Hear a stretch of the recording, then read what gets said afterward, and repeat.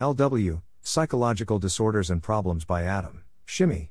Welcome to the Nonlinear Library, where we use text-to-speech software to convert the best writing from the rationalist and EA communities into audio. This is Psychological Disorders and Problems, published by adamShimi on December 12, 2022 on Less Wrong. There are two types of psychological issues, disorders and problems.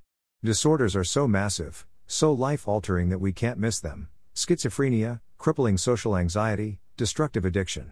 They scream danger in neon red blinking letters. We know and fear them because they destroy lives. People with such disorders are often unable to function in society, and see themselves ostracized, shunned, and institutionalized. On the other hand, psychological problems appear quite benign and harmless: fear of rejection, not liking social gatherings, stress eating smoking. They're not good, but they're also not that big of a deal. Everybody has them, and most people function just fine despite a bunch of psychological problems. They don't forbid a normal life. Yet they subtly restrict you. Take low social anxiety. Maybe you don't really like meeting new people.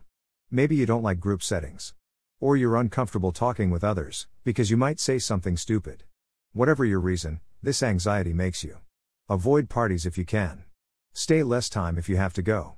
Be less enjoyable in conversations when there. None of these consequences will ruin your life. Even when put all together, psychological problems still don't amount to disorders. But as soon as you start to optimize, they get in your way. You start bending the best action that you can find in order to deal with your problems, instead of going for it directly. If networking is the best use of your time but you have social anxiety, you'll find alternatives that don't reap all the benefits, often without even realizing it. You'll just flinch away. Psychological disorders are obvious liabilities.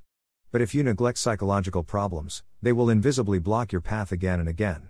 Avoiding this doesn't look like waiting until all your psychological problems are solved, but instead to acknowledge them and endeavor to fix them when they get in the way. Thanks for listening.